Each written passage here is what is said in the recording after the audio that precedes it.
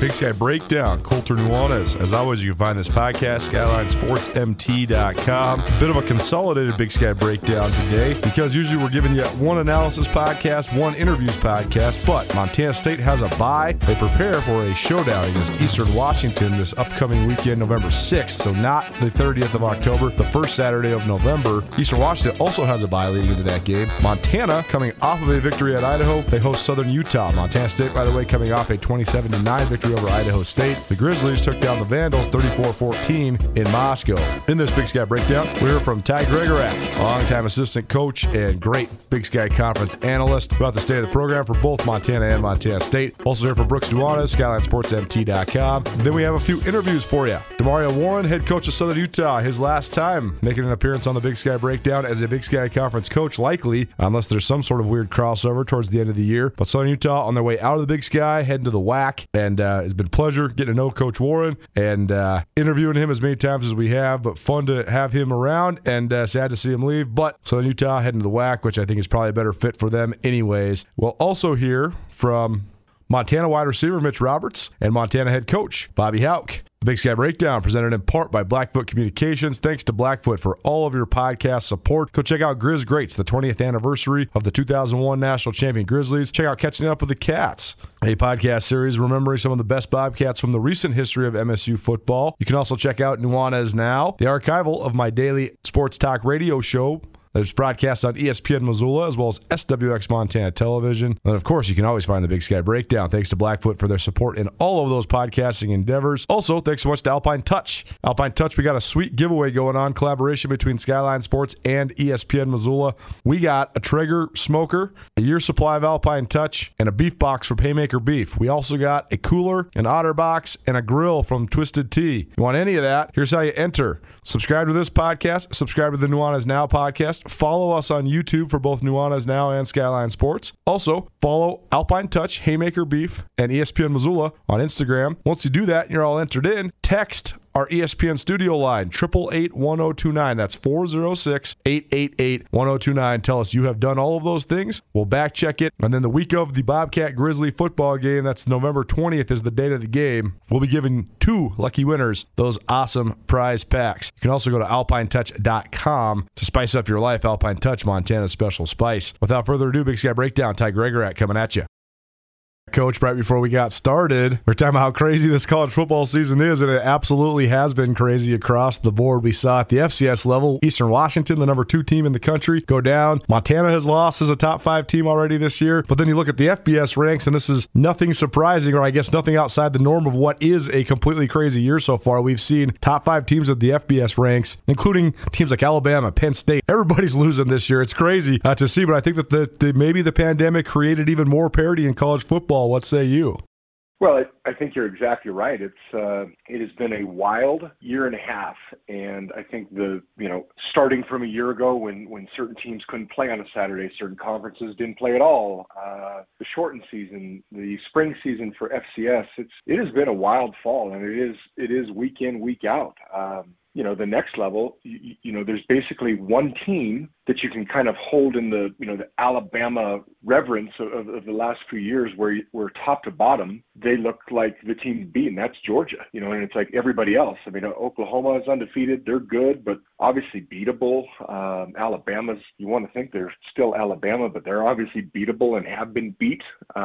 Just a wild year. You see Penn State, who at one point looks like, potentially one of the best teams in the Big Ten. Now they've dropped 2, one to Purdue, and then obviously this last week. I tell you, one of the biggest games in the country, and I have no idea what game day is doing, but what a fantastic game Michigan State is lined up to be. The job Mel Tucker's done in such a short time at Michigan State, and then obviously, Khaki Dockers and Khaki Pants guy who took a $1 zillion slash in his pay cut just to remain the head coach at Michigan there, and Jim Harbaugh. What a fantastic Saturday that's going to be. I mean, I know everybody talks about the big game at the end of the year between Ohio State, but this one's got a ton of implications this week, MSU versus Michigan. So it's been fun as a fan. I mean, like you and I were talking before, and what you mentioned, just when you think that nobody can beat Eastern Washington, Weber State, who had kind of been struggling in the week before, lost a tight game at home to Montana State. They go up to Cheney, in which they're averaging over 600 yards and over 50 points a game and play one heck of a good game. And what a rebound game for them coming off, a few tough weeks. And next thing you know, the Big Sky's, I don't want to say wide open again, but boy, it's going to be a fun finish for sure.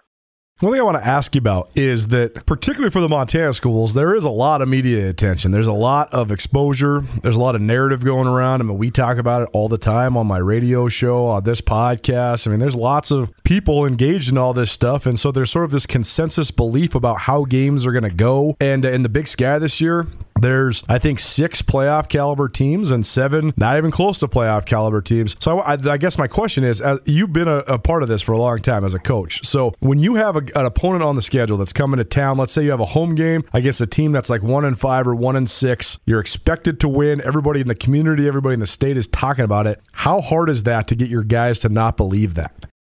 There's a certain sense of that for sure.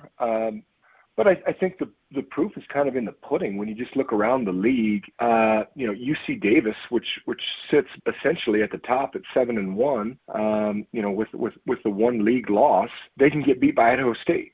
So it's just, I think you're always kind of, the proverbial bulletin board material. It's like, hey guys, anybody can beat anybody on any given Saturday. There's certain teams that absolutely should never beat you on a Saturday, but if you don't play your best game, and if you don't come prepared to play all 60 minutes, you can be beaten. So I think that's what, as a coach, you're just always trying. These guys are 18 to 23-year-old guys, and you got to keep them focused and stay the course. And you're not going to maybe play your best but get out of there with a win. You're not going to maybe play your best and then obviously lose to potentially an inferior opponent. So the coach speak is real. It's one of the things, and you and I talked about it in the last few weeks. One of the things that's so impressive right now about Montana State is, all the different excuses one could make with coaching changes, adversity, and not going through a spring at all, or a spring season, even, playing a couple games. They've done a really good job of just staying focused and shoot, you look at them right now, they're sitting right at the top of the league right now in standings. So I just think as a coach, one of your main objectives week in, week out is to keep your guys focused. And it's a long season, and this is the time of year where, you really are separating the boys from the men, and it's time to finish now. So it's something you're always harping on kids, just to stay focused and keep doing what they're doing and trying to not to necessarily maintain, but keep getting better every week if that's possible. One thing Brooks and I were talking about last week is the personal element of this. In other words, like anybody that's ever gone to college, as the semester progresses, the classes get harder, the tests get harder, you have finals. I think a lot of people forget that these guys are in school. They're there for school first and foremost. So when you're coaching, how do you keep that in perspective? Because you want these guys to do well on all their tests and stuff, but there might be a day where a guy has a big final the day before a big football game, right? Yeah, absolutely. Listen, unless you've been through the fire as a student athlete or a coach or both, you don't have any idea how much time, effort, energy, passion, everything that goes into this deal.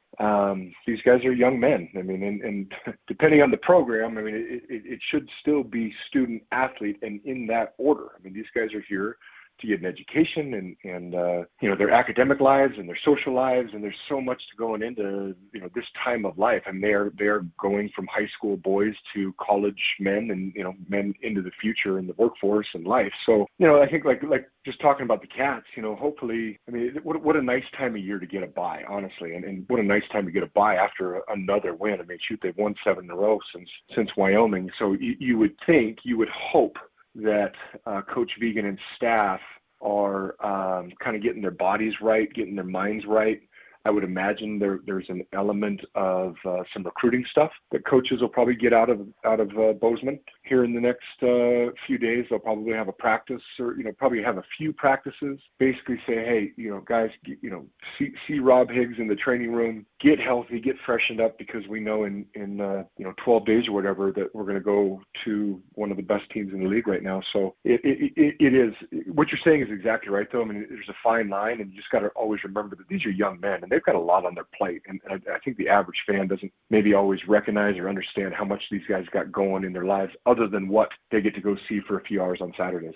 You mentioned something else, too, that I think is a very good point. You know, with the coaching change at Montana State, there's an opportunity, there's an open door there for explaining things away or a bunch of excuses or anything, but they have not done any of that. That's actually one thing I've been impressed with. I mean, Brett Vigen is nowhere near as entertaining as Jeff Choate. I think his steady hand is pretty impactful, and it's not ever hedging his bets and setting up all the scenarios for why the team might not have success. Or, you know, I've seen this so many times in so many different versions from so many different head coaches, and the media usually eats it up because it's more content, it's more of a conversation and all that. But Montana State hasn't done that, and to Montana's credit, they have not done that either. You know that, working for Bobby Hauck for a long time. You either play well and you win, or you don't, and that's it. And Coach Hauck, he's very steadfast and pretty dry about it. But that actually is one thing that I appreciate, is there's not been a lot of scene setting and excuse making and hedging of bets and all that. It's just been pretty straightforward on both sides of this thing so far. It is, and you got to appreciate that a little bit with what's going on in the state. I mean, obviously, Montana State is a little bit more in the driver's seat right now, but again, there's still a lot of football to be played, and they get to play each other. I do think that without a question, you've got the two best defenses in the conference right now in the state, which is awesome. It's kind of the way it's supposed to be, kind of the days of old. But I mean, with what these two programs are doing defensively, it's pretty awesome, and really they're hanging their hat on good defense. There's not a lot of, I mentioned the term bulletin board material. You're not going to get bulletin board material out of either of these head coaches or their players. You can tell when you see when the guys that are asked to do the press conference or selected to do the press conference, when you listen to these young men, they really are a sounding board of their head coach. They talk like their head coach. They talk like their head coach when they were under Choate. They talk like the message that Coach Vigen wants to get across. Those guys are telling you guys in the media and us as fans. And so I think both these outfits are pretty squared away. I mean, it's exciting to see where to go forward. Again, like I said, a lot of football to be played, and I mean both schools. Both schools are sitting in the top half of the league. They both have everything they want to accomplish still to play for. So it's going to be fun. Well, first of talk about Montana, because I actually have a question on the other side of the Montana win. Montana goes to Moscow, posts a 34-14 victory over the Vandals, 7 in a row in the Little Brown Stein. They have not lost to the rival Vandals since 2000, I guess since 99, so never in the 21st century. But here's my question for you, Ty, because I've been to the Kibbie Dome many times, and I've seen games that were great games. I've seen great games in front of great crowds. Saturday, they sold 6,000 tickets, and I know Montana sold 3,000. I know that from the athletic department. So you're talking about only 3,000 people from the Palouse went to watch Idaho. To me, that's unacceptable. Yeah, I'm not blaming it on anybody. I just think that Idaho is a place where you should draw well. If you were good, I think you would, and I think that that's just a sign that you got your rival in town for an evening game, and you not have anybody in the stands. I think that that's it's a dire situation in Idaho right now. But I think personally that you could win at Idaho, and I think personally you could have the Kibbie Dome be a great venue if you just had any sort of success. Well, you know as well as I do, because I've heard you talk about it, when you were growing up and all the great quarterbacks they had a really good thing going there. There was some great years under some great head coaches. Even when they transitioned out of the Big Sky and into Division I, they had some, they had bowl teams, and I think you're exactly right. I just think Idaho is a good school. It's kind of got its own little niche. I know it's only 8 or 9 miles from Washington State, but it definitely attracts. I'm from that area, so I can say it. I mean, I had a lot of friends go to Washington State and Idaho because it's close to home, and it's fun, man. I almost went there too. My cousins went to Idaho. I almost went to Idaho. It was like a fun place to go. Right, and so that's what's unfortunate for them is they used to have a really good thing going there, and I think that I believe they can get it back. I do, just because there's a ton of alum in that area, and the recruiting base that they have right there with Spokane, and then Seattle is close, and the amount of talent and athletes that come out of that area. So I do believe that they should be able to put out a better product than they've been doing recently, for sure. This is going to sound crazy, but I actually think if and when they do move on from this current coaching staff, or at least this current head coach, I actually think it's the best job in the Big Sky for a moment in time, because you have boundless optimism. Yeah, they've had no success at all since rejoining the Big Sky, so you have so much room for improvement. You have a good recruiting base, you have good tradition, you have good facilities. I just think that I'm not going to say it's ever going to be better than the Montana State Eastern established programs, but for a moment in time, I think it's one of the best jobs in the league because you have so much room to improve. Oh, I absolutely think it should be, in terms of fan base, I do think it should be the third best. And I think that it probably was at one point. You can understand, man. I mean, Eastern's going to draw well, for a Montana State. Other than that, I mean, buddy, you can go to playoff games there. I've been to a dozen, yeah, for sure. Top five in the country, and they can't sell it out. Now if they can get some win and some mojo and some juice going back in Vandalville, they absolutely will get excited about their program. I don't think anybody in the Big Sky can ultimately compete with the fan bases in the Treasure State. I really don't. But that third place, in my mind, is absolutely on the Palouse, or at least it should be. Just because I think between the Weber fan base, I mean, you've got Utah and Utah State right there. You've got the Salt Lake City Jazz. You got a lot of stuff going on. Eastern Washington, I mean, Spokane. I mean, there's a lot of alum right there, but ultimately it's a Zags town and a Washington State Cougar football town. I mean, that's just the way it is. So I do believe that Idaho, if they can get it rolling again, like you said, if and when they make a coaching change, I mean, it's apparent they probably need some new blood there, just because how long they've been back in the Big Sky now, Colter. They've been back since 2018. They went 3-5, 2-6, and now they're currently sitting at 1-4. Okay. So 18, that's right, because that was my last season in the league. So yeah, it's they've struggled, and just some of the things, I mean, penalty wise, and just you see certain things and you're going, boy, this outfit is they're really struggling, just because they look so undisciplined in so many ways. And again, it's too bad to say, because I know a lot of guys on that staff, but they're really struggling. It's like they started well. It's a good game. There's some back and forth, and next thing you know, Montana just puts the pedal down, and it's not even close.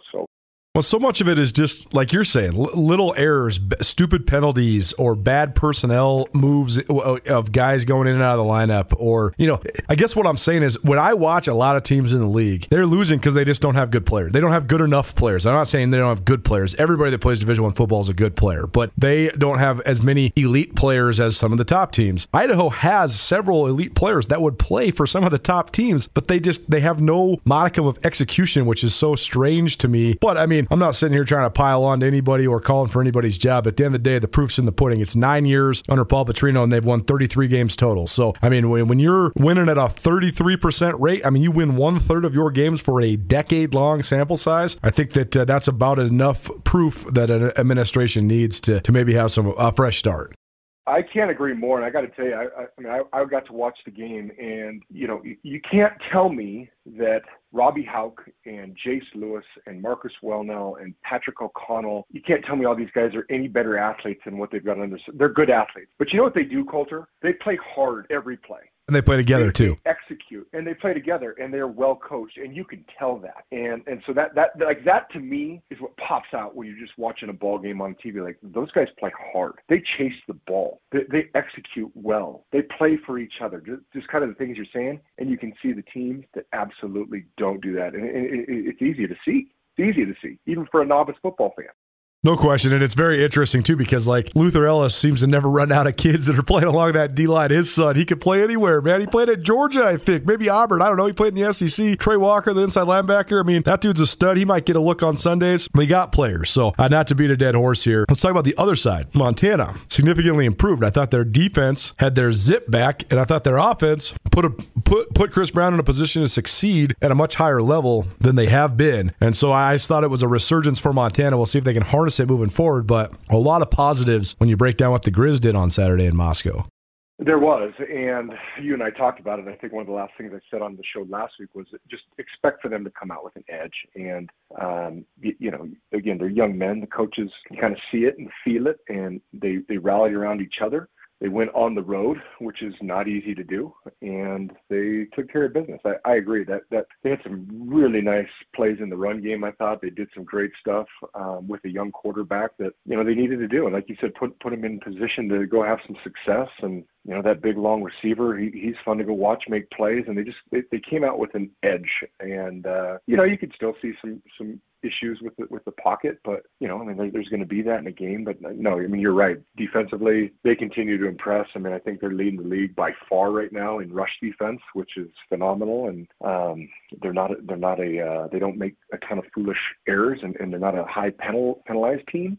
So, I mean, again, I know they're going to probably look back at October and I know they have one game to go in October. They're probably not going to love their October the way they did September, but if they can take care of business one more time in this month, set themselves up for, a great run in November, which, I mean, I still think they're a good team, a very good team. They're just, with the 2 conference losses, hey, Coulter, there is a lot of football to still be played. A lot of things are going to shake out. If they can continue to take care of business and play the way they did on Saturday, I know there's stuff to clean up. There's stuff in every game to clean up. There's stuff they're going, we left that out there. And, I'm sure Coach Alex thinking, shoot, we probably could have scored X amount of more points on them. But no, I thought they did exactly what they needed to do coming off of the week, really coming off the last, 2 out of 3 weeks, and really 3 weeks. They went out to me with an edge and played really well on the road.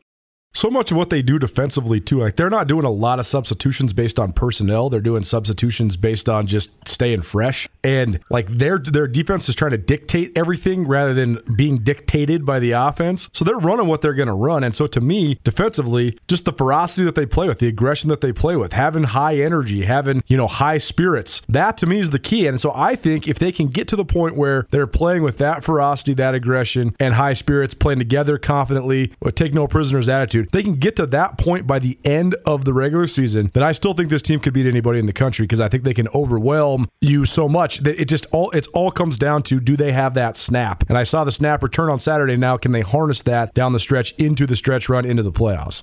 No question. And I don't think that they lost. I'm talking defensively. I don't think they lost it. I think Sacramento State came to town a couple weeks ago and had a great game plan and just played better. That's true. But you understand, Sac State's a good team. I mean, they've won 4 in a row now too. So, and they're defending Coach Chance. I mean, again, I don't think they lost it. I think they needed to kind of, maybe they did need to get punched in the mouth a little bit and come back to reality just a scooch, and then go have a great week of preparation and then go play well, which they did. So they're still a really good defense. I mean, if you look statistically, I've got to believe Montana State are at the top or, in the top 3 or 4 in almost every defensive category. I mean, I know that Montana's getting a ton of sacks, and Montana State is also, I mean, they're giving up 10 points a game for the Lord's sake. I mean, 10 points a game right now going in the end of October. That's fantastic. So Montana's still Montana. They got a good thing going. They know what it's like to get to the playoffs. They know what they need to do to get to the playoffs. I expect them to keep that edge and continue to play well going into November. Well, talk about the Cats. I know you weren't at the game, but I'll give you the breakdown, because to me, it was actually one of the most affirming things to one of my radio takes that I've ever had. I've been screaming and yelling about how Chase Benson is one of the best players in the league. He's the most important player on the Bobcat defense. Chase, unfortunately, tweaks his back before the Idaho State game, so he's unavailable. And I think Idaho State, they tried to take advantage of it. They ran the ball pretty effectively, way more than I thought they were going to. But also, with no Chase Benson, no Callahan O'Reilly, those are sort of the 2 primary inside guys on that defense, and they let Troy Anderson roam free so much because all the dirty work they do. But I mean, Ty, from your perspective, how important is a guy that is a dominant inside player like Chase Benson, and when he's not there, how big of a fall off can that be for a defense? Oh, it's huge. I mean, it's again, defensive play is about attitude, effort, energy, but those guys up front now, I mean, they're your bell cows. They're your war daddies. Those are the guys that make a defense go. And yeah, you lose a guy like that, you will. That's a big loss. And hopefully they can get him healthy. That being said, Montana State continued to take care of business defensively. I mean, I didn't get to watch the game. I was on a flight back from Texas, but I'm just so impressed with a couple things. One, their scoring average and what they're allowing opponents to get, and 2, their third down defense. Which is something we kind of struggled with at the end, and has really improved this last year and a half, couple years. It's neat to see. It's neat to see Troy go play well. I know, just in reading and what I've seen and seeing highlights, I know that Isaiah continues to play well, and I think he's leading the league in rushing on an offense that continues to lead the league in offensive rushing. So, I'm really impressed with what Coach Vigen has got going right now, and what a nice way to go into the bye, coming off of 7 straight victories and some tough road games. They've taken care of business at home, which they should, via the schedule and the opponents that are coming. They won't be back at home, I think, until it's going to be a few weeks, because they got the bye on the road in Cheney, and then I believe they're home after that. So what a season! mean, what a season so far. Lot left to play for, but I mean, they're where a week ago I'm sitting there going, the only one that truly controls its own destiny is Eastern Washington. Well, now, especially because they're going to play each other here in 12 days or whatever it is. That one, it won't be on ESPN2 National at midnight, but that game's got huge conference championship implications now, which I think we kind of thought that it was going to, but it sure has lined out perfectly, especially with MSU coming into the game with 0 conference losses.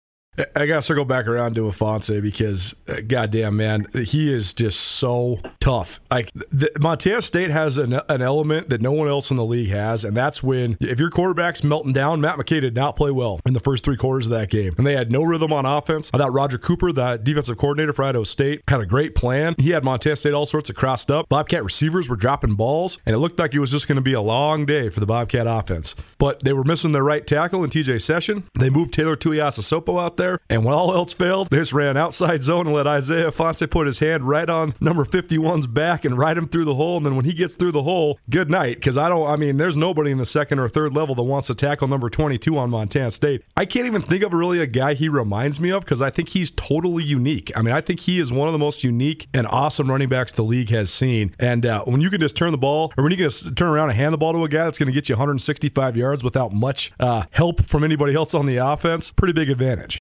No question. And I've loved Isaiah since he was in high school. I was fortunate enough to recruit him or help. That was my area that I recruited. And he's just, and I've told you, and you know this, he plays bigger than he is. He's not a big guy, but he's got great balance. He's got great vision, and he really is a tough, strong tailback.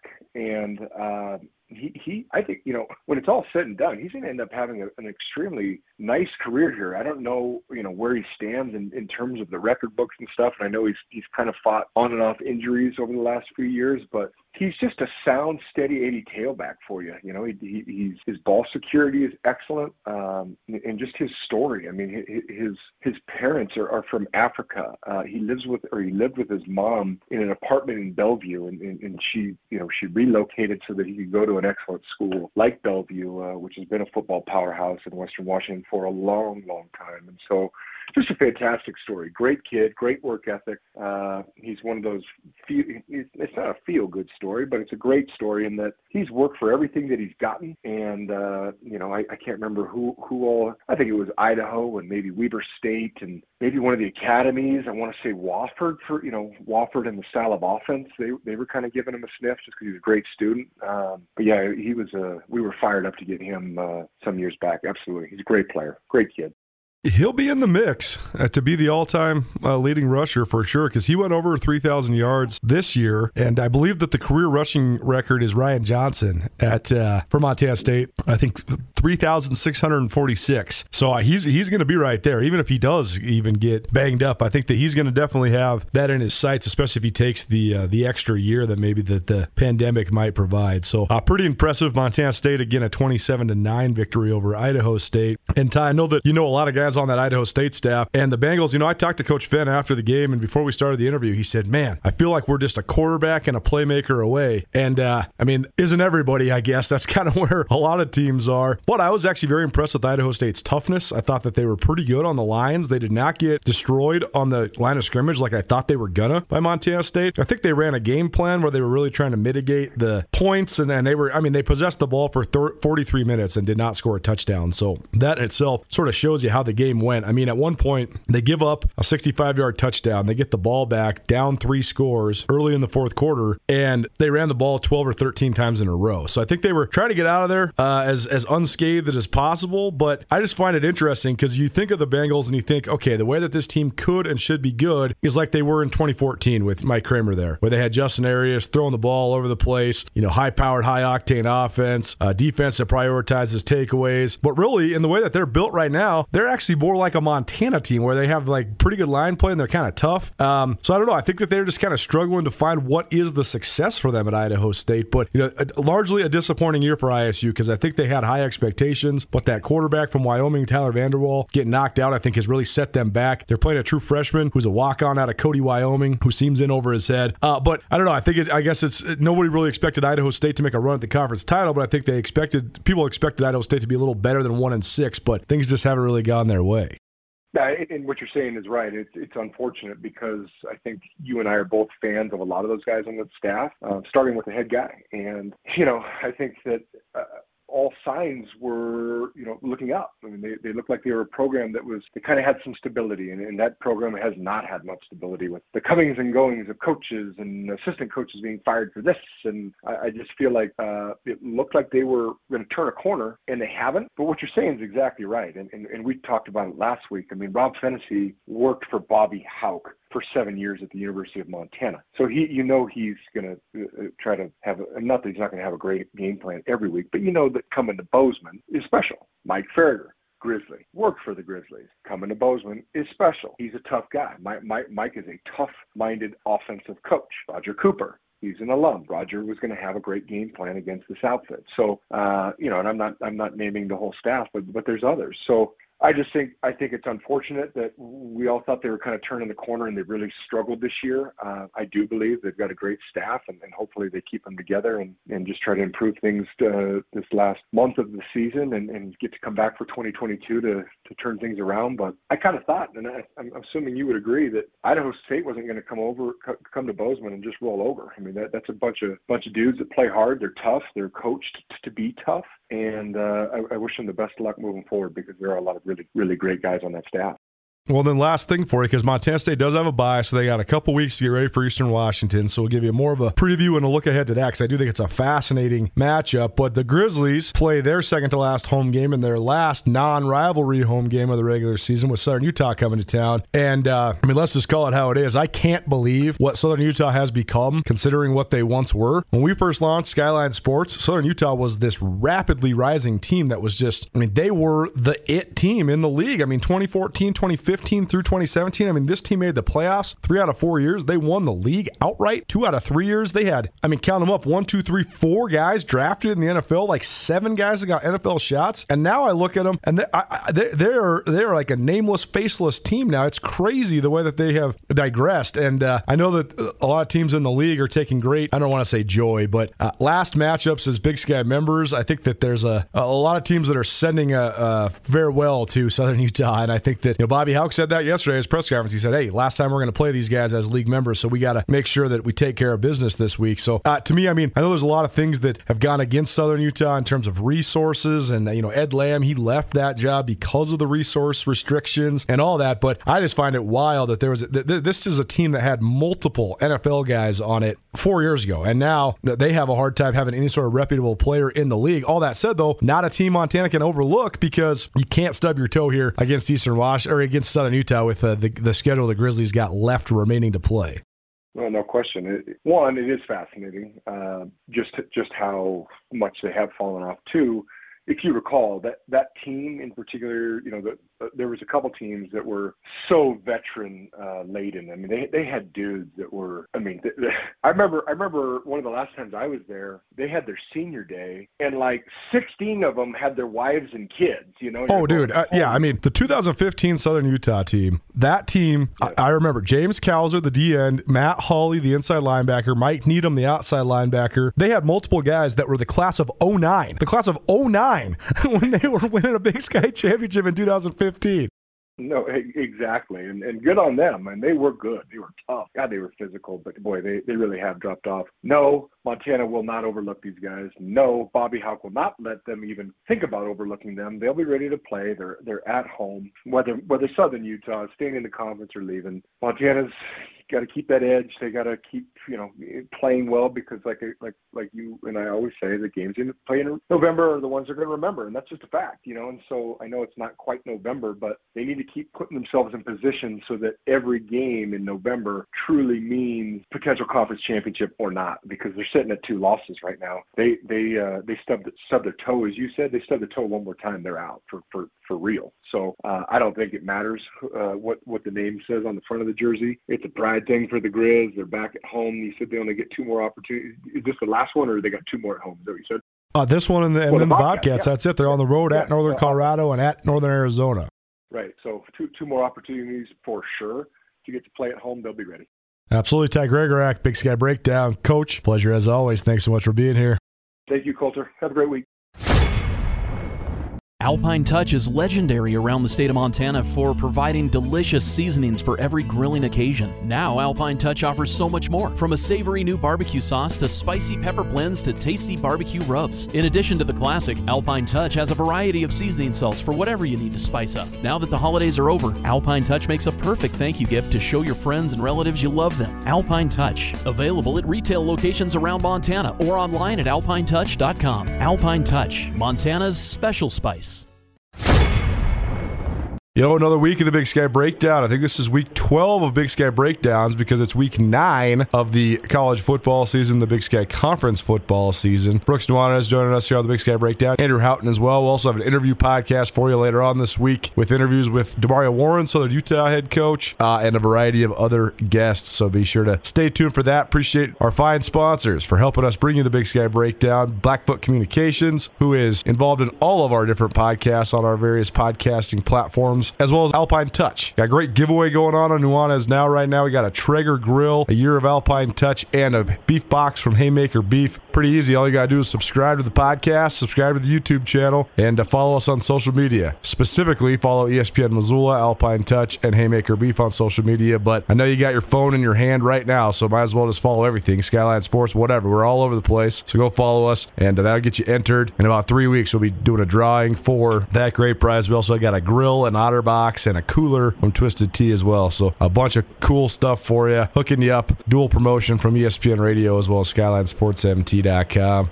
Brooks Nuanez is joining us, so let's talk first and foremost, Brooks. Speaking of podcasts, I'm working on a podcast series, Catching Up with the Cats. We've had 5 great guests so far, including Mike Person, former Bobcat All-American offensive lineman who went on to play for the San Francisco 49ers. J.P. Flynn, same story, offensive line, San Francisco 49ers. Brad Daly, Buck Buchanan Award winner. Zach Minter, guy who went and played for the Chicago Bears, then played in the CFL for a while. And Dakota Prukop, a guy who still has played in the CFL. So I've been making the rounds, hitting up some of the old boys. Denarius McGeetis had a baby. He's got to wait a little while before he can spend an hour on the phone because he doesn't know when he might have to grab the little one. Alex Singleton is down to do it, but he's in the middle of an NFL season. So my question to you is, who should we go after next? Who should be the next Catching Up with the Cats? You've been doing this with me for a while. Who are some of your most memorable figures?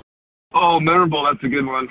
There's a lot of them. Maybe Jody Owens, I know, is still coaching in college football. I believe still at Pittsburgh State. The Gorillas got to be one of the best mascots in all of sports, let alone Division II football. So Jody Owens would be a good one. I loved Trey Robinson and his story. My favorite's probably Cody Kirk. Probably a decent amount of bias involved in that one. So any of those would be good. Coulter would be a fun one, and I don't know why it wouldn't be next, or at least pretty soon down the line would be Mitch Herbert, and talk about his brother. The Herbert connection to the NFL and what they're doing and how that's all perceived in their family. That would be super fun too. It is a good one. It's fun. This is when it all comes full circle. When you have been doing this for a while, get a little older. I got a text on my phone from Justin Herbert when he was like 16 or 17 years old saying, "Hey, I just got an offer from Montana State. My brother plays there. He says that you're the guy that covers recruiting. So I just wanted to let you know I got an offer." And it's just crazy to think that here he is now, one of the top quarterbacks in the entire NFL. So very cool. But there you go. A little preview for what's coming up on Catching Up with the Cats, because we're going to make the rounds and get a hold of all those guys. I actually just shot Jody Owens a text because I talked to J.O. From time to time because he is still involved in coaching. Very, very proud alum of Montana State. He really still loves the Bobcats, and he's always checking in with me, seeing what's going on with the Cats and stuff. So appreciate it. It's one of my favorite parts about what we do, the relationships that you form and how they last for a while too. And in some cases, if guys stay involved in football, sometimes they can last forever. Been fun catching up with Mikey Ryder every time I'm back in Bozeman too. He's doing the color commentary. He was one of my first go-to guys on the Cats, so very fun. Speaking of, saw Ryder before the game on Saturday. It was like a family reunion, or I guess a football reunion in the press box, because not only do you have all sorts of guys on the Montana State side of things, but then on the Idaho State side of things with the Bengals in town, known Rob Fennessy for a long time. Mike Farrader, the offensive coordinator on that staff, was a Grizz wide receiver, one of my friends in college. Roger Cooper went to Montana State. Byron Hout, a former Bobcat coach. On down the line, J.B. Hall coached at Montana once upon a time, so a ton of ties, ton of crossover. All that said, that little reunion led into one of the strangest games I've ever covered. So I've talked about this for a little while already on the radio show as well as on the podcast. So I'll let you start, Brooks. What did you think looking down the lens at Montana State's 27-9 victory over Idaho State last weekend? I'm not going to lie. I kind of loved it until about midway through the third quarter. The first half I thought was just like, what a game plan from Idaho State, especially if it's true that they're going to run the ball 50 times because they learned that Chase Benson and Callahan O'Reilly are out. If that's the case, if they were able to pivot and buy in and get the score to where it was, a one-score game at halftime, I mean, what a coaching job. And even if that was a decision early in the week, I still think it was the right move. They didn't throw the ball. Like, I mean, Colter, you can tell us how many pass attempts they had. I believe they ran it 47 or 48 times. They had over 41, even 42 minutes of possession, which puts the Cats right around 17, 18 minutes. Nothing like that. I've never really seen anything like that. But then the Cats start to take hold, throw a long touchdown to Willie Patterson, end up going up 3 scores, and Idaho State continues to run the ball into a brick wall for 3 yards a gain. I think gladly the Cats were very willing to let that happen. So, I mean, I'm not going to call it a good win or a bad loss for Idaho State. I don't really know. As Coach Vigen said after the game, he said, you know, I don't really know what to say. They ran the ball relentlessly when we were up 3 scores. So you guys watched it. Pretty weird. It was definitely weird, and despite all that, Idaho State was able to hang around because I thought Matt McKay really struggled. I watched the game last night. I don't even know. We're not going to spend too much time on the broadcast, but man, that's a struggle bus and a half, and I think it's short-sighted to not make that the number one priority that you possibly have. I know everybody is tight budget and all that right now. I don't care. Number one line item on your budget should be the way you project yourself to the public. And I'm just going to leave it at that. It should be the number one thing you care about and spend money on, period, because anything less than demeans your brand, demeans your product, demeans your players, demeans everything about what you do. We'll leave it at that. But McKay really struggled, yet I thought that Montana State found something, not necessarily in handing the ball to number 22. Isaiah Fonse is the best running back in the Big Sky. We continue to say it. He continues to prove it. But more importantly, this offense hasn't had a quote-unquote power tackle. Well, they got one because they moved their power guard, Taylor Tuiasosopo, to right tackle for this game. And I thought the off-tackle runs to the right side were particularly impressive. I don't know if they stick with it. I don't know what. I think the one criticism I have of this staff is the reshuffling of the offensive line. I like to think that they know better than I do because Brent Vigen was at North Dakota State. He has coached some of the best linemen in the FCS. Brian Armstrong's been doing this forever. Yet I still sort of gravitate toward them, maybe not playing in the correct positions, but it seemed like they found something with Tuiasosopo playing right tackle.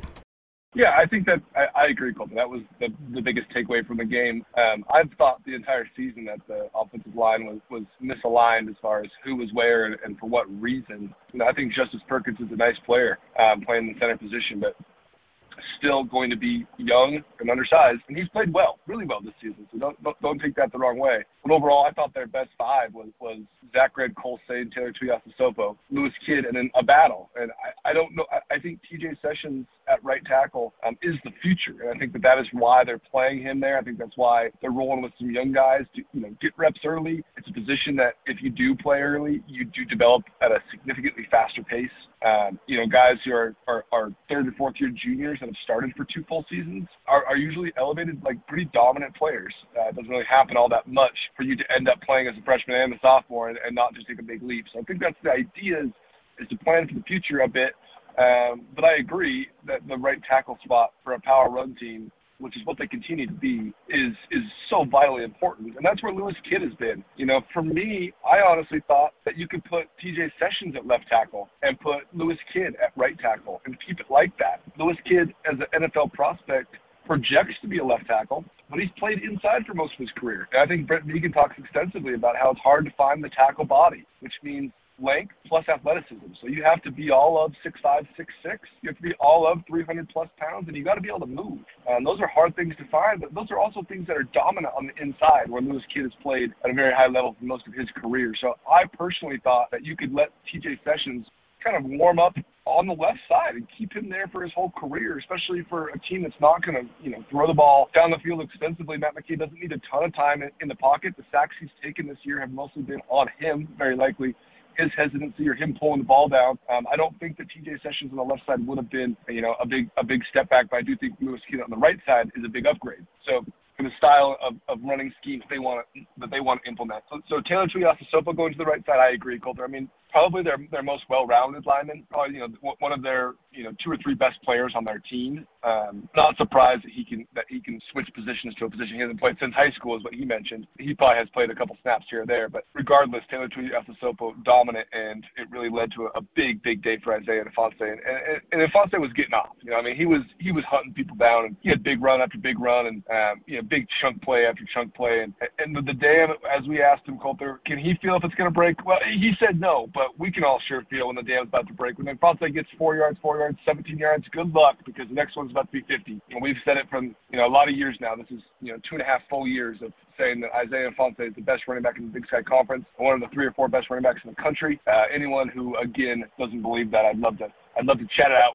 Well, one of my favorite parts is asking the opposing coaches about him. I always make sure, especially at home games at Bobcat Stadium, to go get quotes from the visiting coach, the opposing coach. And Rob Fennessy, a guy we've known for a long time, he's ultimately very impressed with Isaiah Ifanse. I think that Fennessy, although he sort of has branded himself as a guy that likes to have a run and gun, run and shoot type offense, he still in his essence is a former college tight end and a guy that loves smash mouth football, loves physical football, and had some of the most physical run games in the league ever when he was at Montana. A lot of people would say that's Bobby Hauck's influence, but either way, Fennessy was still the guy calling the play to hand it to Lex Hilliard or Justin Green or Chase Reynolds. So he was gushing about Ifanse. He definitely agrees with us. He's the best running back in the league. So Ifanse continues to impress. Where are we at with Matt McKay? Because McKay was a model of efficiency. He was never spectacular, although they were trying to pump him as that just because he was so solid. And I get everything that they were doing, and I think McKay was solid, but then he was not very good against Weber, and he was downright bad for the first 3 quarters against Idaho State. So where are we at with the North Carolina State transfer quarterback for the Bobcats? Yeah, Colton, I think he was bad against Weber, too, to be completely honest. I don't see a ton of difference in the last 2 games. Indecisive in the pocket. He's got happy feet, not willing to really run the ball. In Idaho State, he did run the ball a little bit, and it was very successful for him, as well as it really helped the offense as a whole. It really helped Isaiah Ifanse kind of open things up. We've talked about it a little bit. I think Matt McKay needs to understand that how important that quarterback run game is to the scheme that they have implemented, which is based around him. You can't always hand it. You got to take it about 6, 7, 8, even 10 times a game. I think that is probably 7, 8 carries a game. Pulling it on the zone read is probably the sweet spot. But some of the indecisiveness is interesting. I don't know if the receivers outside of Lance McCutcheon have not taken the next step. I think that plays into it. Lance McCutcheon starts to get more attention. That first read is taken away. Where do you go to next? We're not seeing Jaden Smith and Willie Patterson make a bunch of big plays. We're not getting a lot of short passes that are helpful to get Matt McKay going. Some of that too, and I've talked about this extensively in the last 5 years on this podcast. For listeners who may not understand how implementing a scheme goes, or what they call general install, you're going to install about 30, 40, maybe 50 plays that are your core plays. That's all through fall camp. Every week you're adding to it, but at the end of it, you're going to have about 20 running plays, about 20 to 25 passing plays that are your core plays. You can call it any time. Everyone knows what those plays are and the identity of the team. Every week you're adding 5 run plays and 8 to 10 passing plays that are new, that are built in theory to go against the scheme that you're about to face. So there's this idea of each week you got to put something new out there, because everything that you've done is on film. Good coaches and good programs will have a really good idea of what you want to do out of certain formations, out of certain down and distance, out of certain places on the field, with certain personnel groups. You have to add to that. And sometimes when you add to that, number one, it can go wrong if the offensive coordinator or staff as a whole kind of was misled in what can beat the defense that they're looking at. So you install kind of the wrong things, and you have to go back to your core stuff, and then that team knows what your core stuff is, so it kind of becomes your button heads. You're kind of battling against a team that has an idea of what you want to do. Or it can be that the personnel, the quarterback, and the groupings are not picking up the install quickly enough, or it's not the install that fits their game. So that idea means that if Matt McKay week to week, or his last 2 weeks, isn't picking up the install the way that the coaches want him to, then during the game, that's where the happy feet. During the game, that's where some of the indecisiveness comes from, when you call a new play and you're not seeing it very well. Or you're calling a new play and Idaho State just has an answer for you. That can happen. I don't think it happened 2 weeks in a row, though. I think it's probably a mix of both.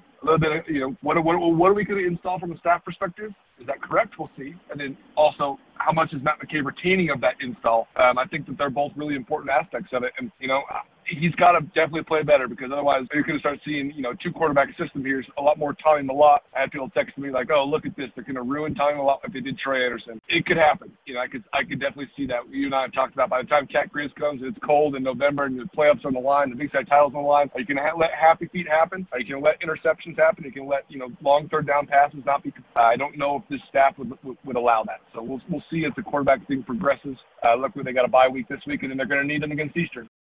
Well, speaking of that, here we are, and the Bobcats have won 7 consecutive games. They're 7-1 overall. They're 5-0 in the Big Sky Conference. They're the only team in the Big Sky without a conference loss. They're up to number 6 in the country. They're the highest-ranked Big Sky Conference team. And for all the tumult and all of the narrative and conversation, and in a lot of cases freakouts when Jeff Choate first left, I don't think that it probably could have gone any better for Montana State than it has these first 8 weeks of the Brent Vigen era. There's really not much, if anything, left to be desired. They've done pretty much everything you could expect. I think it's almost a best-case scenario, which we very rarely ever see in any of the sports that we cover anymore. But what say you? I mean, what do you think of where the Bobcats are at now, going on the bye, and now 2 out of 3 on the road against 2 of the best teams in the conference coming up?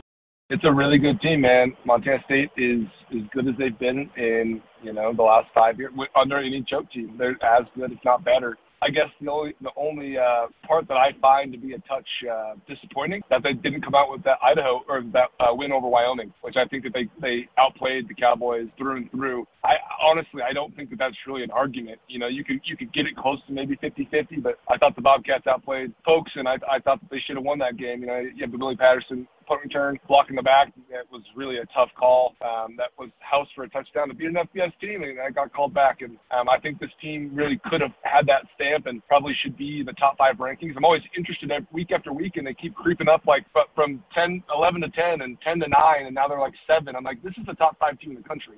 I don't think it's really an argument. So yeah, they've been darn good, man. And as you mentioned, I think some of the changes that Vigen's implemented weren't as drastic as some people thought. Defensively and coordinator-wise, especially defensively, it's been damn impressive. We've talked about that before, Colter. Both of these young coordinators, Taylor Hauser on offense and Freddie Banks on defense, are bright young minds. They have this thing rolling. They have very good plans. They have a very good understanding of their personnel, and they get people in the right spot. A lot of depth. Some of the transfers that we haven't talked a ton about, especially defensively, have really added to the idea of how do you play defense in this day and age. You got to have some depth. You got to play up tempo the way the offense does, and you got to have guys that can run to the football. Montana State has all of that, and they're rolling, man. I mean, I think the bye week comes at a perfect time, and then you probably talk about the conference title being on the line next week. They win that game, then playing with house money down the stretch in the Cat Grizz. Well, I know the coaches are saying that they're not looking ahead, although Freddie Banks, defensive coordinator, he did do a an interview the other day, press conference the other day. We'll have that podcast here a little while later on this week. But he was saying, hey, we'll be ready for Eastern Washington. And so they are preparing for a team that 2 weeks from now, but Eastern has a bye as well. And we'll completely diagnose this game, get into all the ins and outs of it. But to me, the primary matchup, the headlining matchup in this game is, can Eastern Washington slow down Montana State's run game at all? Or is Isaiah Fonse going to run crazy? And on the other side, can Montana State's young corners continue to step up? Because they've been among the surprises of the season, but the Bobcats have not played anybody that can throw the ball hardly at all, let alone as well as Eric Barrier and Eastern Washington can. So what are your initial thoughts on this top 10 matchup 2 weeks from now in Cheney? Yeah, I agree. That's the matchups, right? I think both of those things are the answers for the offense. I think Fonse is going to get off and go nuts and run crazy, and I think Eric Barrier is going to have a day. He's going to throw all over the place. He's going to throw on top of these young corners' heads. That doesn't mean anything as for the final score of the game or who I think is favored. I think Montana State has to go into this game with freshman corners to understand, hey, we're going to give up 3 big touchdowns. Like it's just going to happen. Montana State couldn't score, but they scored 13 points against Weber, 10 points. I can't remember the score. 13-7.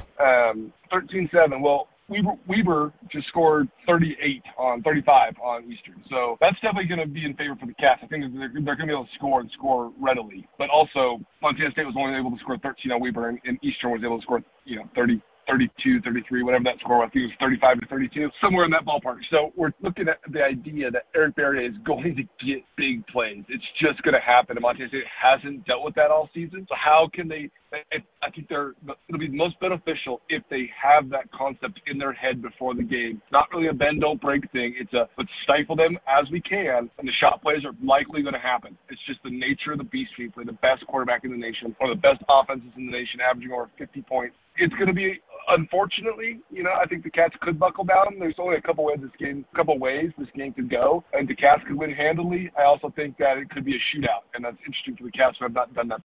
I totally agree it could be a shootout because I think that Eastern Washington's defense played well against Montana when I watched them, yet they still gave up 28 points, including, I guess one was a kick return, but that's an offense that's a lot for that offense because Montana's offense has been struggling. They haven't really been able to do much. Isaiah Fonse behind Taylor Tuiasosopo and Lewis Kidd is a little different than Junior Bergen and Xavier Harris behind Hunter McGinnis and Moses Mallory. I'm not trying to talk bad about anybody, but there's a lot more elite talent when it comes to the power run game at Montana State, so it could be a game in which Montana State scores a lot, only because I think that's a good matchup for the Cats, bad matchup for Eastern Washington. So we'll get into all that here a little bit more next week. Let's talk about the game in Moscow. The Grizzlies go in, get a much-needed victory, 34-14 over Idaho. A weird game because Idaho set the tone. It looks like they were going to roll, and then they just didn't, and they played quarterback carousel and played haphazard play calling, and it was just Idaho as we've seen them the last several years, just so weird since they came back to the league. The fact that there was nobody there, I think, is a very telling sign for where the Idaho program's at. I think they need to do something to make the program better because the program should be good, it could be good, and if it is good, it will be very good for the league. But right now, a bizarre circumstance because Montana 3-0 against Idaho since they rejoined the Big Sky Conference. None of the games have been particularly close, at least a 3-touchdown margin in all three of those. And now 7 consecutive victories in the battle for the Little Brown Stein dating back to 2000. So Montana owns the rivalry within the league. They own the rivalry within this century. And Idaho still left looking for answers. But it was a get-right game for the Grizz, and I thought more than anything, offensive adjustments, all that aside, the Grizz defense had their snapback, and they were pressuring the quarterback. I know it's a good matchup for them, but they forced turnovers and they got sacks. That's what this defense has got to do. So maybe not a full resurgence to where Montana was when they were riding so high in September. They still got to take care of business. One more game in what has been largely a mediocre October, but it was the win that they needed. And as we've seen, sometimes when you get that win you need, then you get the win that you want, and then all of a sudden you're rolling. And you never know when a win streak could start, but at this level, that's one of the key factors is getting on a win streak. And once you get on a win streak, you might ride all the way to the Final Four. You might ride all the way to the national championship. We've seen it multiple times in our time at Skyline Sports. So what do you think of the Grizzlies taking care of business in Moscow? I thought you framed it really well, Colter. I thought, I thought it was really important for the Grizz to react after that first drive by Idaho, and they ran the ball well, and they pushed it right down and pounded it in the end zone. And I thought it was really important for the Grizz to then, have a response to that, and they did that. And they played so damn well on defense, and it was a good matchup. But Idaho has talent, man, and you spoke to it really well. I mean, Idaho, they got to do something there. I think it's pretty clear. Or Coach Petrino's had his run. You told me a stat. He's 32-68 at Idaho in his last 9 years. This is not going to get it done. For a historic program that has a lot of NFL legacy, current and in the past. It is a program that should be in the top 4 or 5 in the Big Sky every single year, contending for titles. The state of Idaho has really solid, good, high-level high school football to recruit from. Regionally, they're really relevant in Montana and Washington and Oregon. It should be FCS, a borderline powerhouse, and it's just not. Even though you can see the talent there, young quarterback. They played a running quarterback and a throwing quarterback, and they're all over the map when it comes to that kind of stuff. And no home field advantage, as you mentioned. We'll get back to the Grizz because I thought it was an important win for them. I thought Chris Brown looked a lot better. Chris Brown has had his early career struggles. A guy who has not played a ton. A big, strong, a lot of arm talent from Chris Brown. But some of that arm talent, oftentimes early on, you see it with a lot of guys who have that kind of talent. Who are the 6'5" guys that can really spin it. The reaction is to get the ball out a little early, and that early ball that is not tempoed and doesn't have much touch to it tends to float on you. You either put it in the ground, you either throw ground balls, or you throw floaters that get tipped. Just because the nature of the beast of you try to overthrow stuff and you're a little quick with your footwork. Chris Brown looked a lot better than he has in his first 2 appearances. So I think that's really positive for the Grizz. Again, they don't have a really dynamic running game, but Junior Bergen's had some moments against Idaho there that were, that he looked pretty good. And the offensive line is still trying to kind of find its footing as far as are they going to be a dominant unit and in what way? How are they going to, make positive plays happen and make sure that the chains keep moving for a young quarterback like Chris Brown? They looked better against Idaho. So I think it is a real positive move. And then they head into a game where I think they should be favored. And as you mentioned, once you get rolling and get a little confidence, especially for young players, which they play quite a few of, especially offensively, I think that's a good spot for the Grizz to be in. I was thinking about this last night. This is a take that I haven't really expressed on any sort of podcast or radio or anything like that. Bobby Hauck has been so good in a variety of measuring sticks since taking over as the head coach at Montana for the first time in 2003. Hauck had a ton of success in his assistant, mostly on Rick Neuheisel's staffs. And then he came to Montana and he inherited a team that had won the national championship 2 years earlier. We took that team back to the national championship game 2 years in. That's all to say that Bobby Hauck has been a head college football coach for let's count him up, 10 years at Montana, 5 years at UNLV, so 15 total years, then with a stint as the associate head coach at San Diego State in between there, but 15 total years as a head coach. He's lost very few games, particularly when he's been at Montana. And all that's to say, though, even when he inherited this Montana program for the second time around in 2018, the Grizz had some significant holes on their roster, but they were not a young program. Because of the COVID year and because of just the way that they've structured the roster, and then because of the injuries that they've suffered, they are a young program. And Coach Hauck has never been one to make excuses or play up a narrative. He says it exactly pretty cut and dry. He even downplays pretty much every element of the narrative building or the culture of sports talk or sports writing or any of that stuff. He never takes the bait. He's always talking it down. But he has said one thing consistently. He said, this is the youngest team I've coached. And he keeps saying the guy taking the snap and the guy when he takes the snap, who he's giving it to, and all of the above, they're all freshmen. And I do think it's an interesting deal because no matter how good and veteran and long you've been doing it, there's a lot of things in life that you never know until you learn. You can't just know. You have to learn. Well, that's pretty much everything in life. You don't just have it downloaded in your brain. There's very few things that are just purely based on wit and intuition and natural intelligence. Most things are learned, period. And so I was thinking the other day that while Bobby Hauck, he kind of he's above any sort of sympathy, so to speak. This is a situation he's never been in. And the fact that they have navigated this since Cam Humphrey got knocked out and to the tune of 3 games, and they've won 2 of those 3 games, including a road game at their rival, who, by the way, they're certainly overmatched. Idaho is. I guess what I'm saying is that sometimes you got to give credit where credit's due. I think it has been, the narrative around the Grizz has been, what's up with the Grizz? Why are the Grizz not what they were when they played Washington? Why are the Grizz not what they were in September? Why do the Grizz look bad on offense? All these things. But a part of the narrative, and if it wasn't the Grizz and it wasn't Bobby Hauck, the narrative would certainly be, look at how good of a job Coach Hauck is doing with backup quarterback and a 5th-string running back and a decimated offensive line. But it's not. It's Bobby Hauck and the Grizz, so therefore he gets no leeway. I just think it's very interesting because maybe he does deserve a little more leeway than people are giving him. Yeah, I hear that. I think that it's, it's all out of, it's not even, it's not a media creation. It's not necessarily a fan creation. It's the fact that you beat the number 20 team in the country, the biggest FBS win in program history, and they lose to Sac City at home. That's just the nuts and bolts of it. You can't really, none of that has to do with if you play freshman or not. That's just. It's true. And when he also gets up there and says it's the biggest win of my coaching career, and then he also says after the Cal Poly game, these guys did it. The Grizz are back. I mean, he's definitely set the table for this as well, for the disappointments that have followed the hype machine. Yeah, and the young guys is part of it, man. But yeah, the running back situation's tough, so I'll give you that.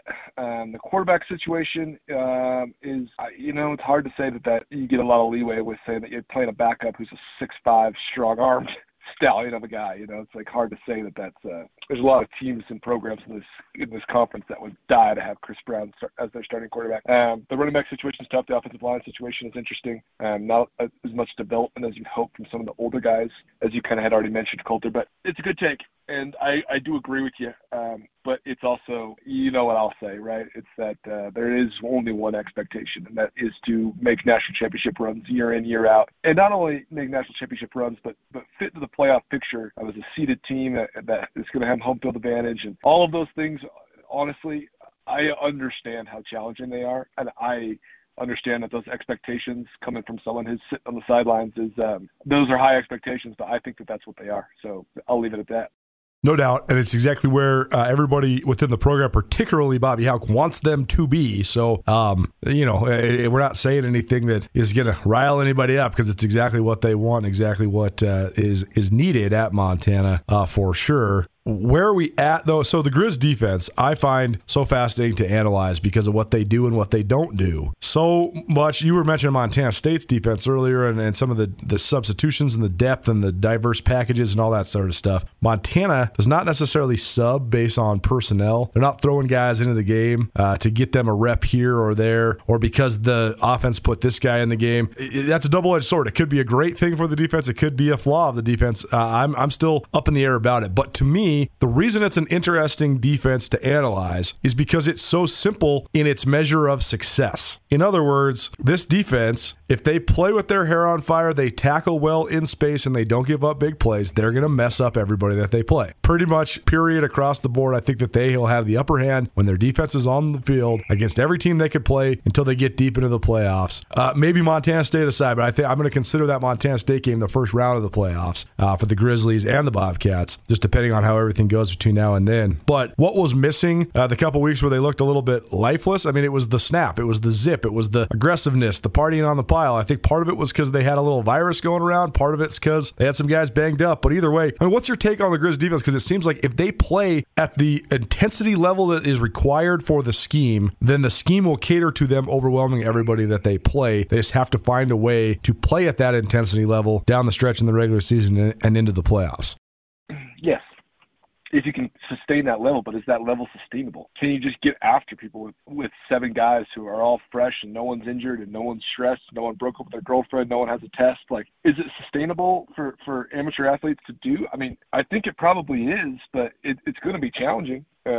And if it's not going the way that it has when they've been dominant on defense, if they're not getting home or if they kind of call the dogs off, then they fall back a little bit more towards the median. And that's just due to the scheme within the secondary, a lot of man coverage. And when they're in zone, it's not necessarily something that they have done a ton of this season. So it's not like they just fall back into some soft 2 coverage and make it seem like they keep everything in front of them because that's just who they are as an identity. It's not who they are. So it's hard for them to transition that. That would be the one concern, is that if you hang your hat on getting home and you don't get home, what do you do? So the defense has been dominant, and it's all about effort. And they have some leaders. You talk about the Patrick O'Connells, Jace Lewis of the world, Robbie Haucks. Those are 3 guys that are maybe the best of their position or in the top 3 all-league style players. Those guys are going to have to get after it and keep going. You hope that you can find some depth in the secondary because, you have one guy go down, and it definitely becomes an issue, especially scheme-wise. If you miss a guy here or there for a couple of drives or a game or two in the secondary, that's where they have been a touch vulnerable 15 to 20 yards downfield in the middle of the field. So we'll see how their health goes. But is it sustainable? In theory, but it's going to be a challenge. And I think that this defense, if any, is up to it just because of the way they run the football and the way that the effort level that they've sustained thus far. I do think that it's something that they will have to hang their hat on if they want to make a playoff run. Well, last week, Northern Colorado beat Southern Utah 17-9 for basically the battle for last place. It's like a 3-way race between Cal Poly, Northern Colorado, and Southern Utah. I think Northern Colorado is going to win that race because they have won 2 league games, beating NAU and Southern Utah. I don't really know where Cal Poly or Southern Utah find a league win unless they play each other. I can't even remember what the schedule indicates. But I guess a simple question for you. Is it a good or bad thing for the Grizzlies that they play Southern Utah and Northern Colorado in back-to-back weeks leading up to the rivalry game against Montana State? I'm going to dodge the question and say both. It's very good because you're going to get rolling. It's also challenging because you haven't played a big boy team in a couple weeks, over a month, to be honest. So, yeah, the bottom dwellers, it'll be interesting, see who gets the number 1 pick, see what kind of draft picks they're going to take. Oh, right, they don't do that.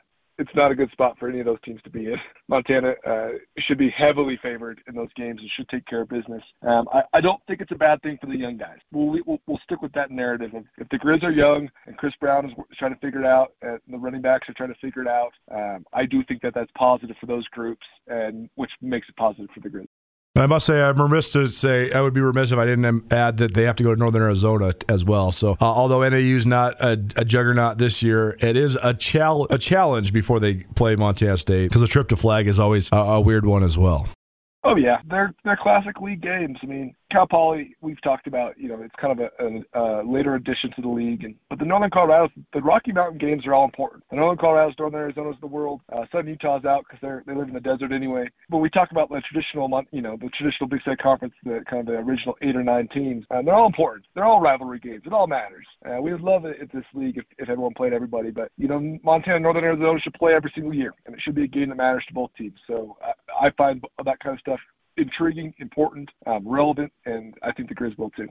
Brooks Nuanez, SkylineSportsMT.com. One last thing for you before we get you out of here, because this is the Big Sky Breakdown. We talk heavily about Montana, Montana State. Those are our core audiences. We know that. But a lot of people that listen to this podcast are from fan bases that don't necessarily follow those two teams directly, or there's a lot of people that do follow those two teams directly, immensely interested in the rest of the league. Weber State goes into Eastern Washington, 35-34 victory. Eagles missed an extra point that would have tied the game late, but the story was twofold. Deep shots to Rashid Shaheed and 3 fake punts for Weber State. Jay Hill seems to have the formula when he takes on Eastern, where he's surprised by the Wildcats' victory in Cheney. I was a touch surprised. They played really well, man. I mean, it's not an easy win. I mean, that's a huge win. It's also a huge win across the board for the teams like Montana State, who beat Weber, then Weber goes and beats Eastern, and it makes that win even better. It was a great win for the Wildcats. I mean, I'm not surprised that Jay Hill has this team continue to fight. They've had their struggles, but overall, when they were sitting 2-4, I did not think that they were ever going to fold, which is really important as far as where they've been in the league standings and what that means for, the strength of the conference as a whole.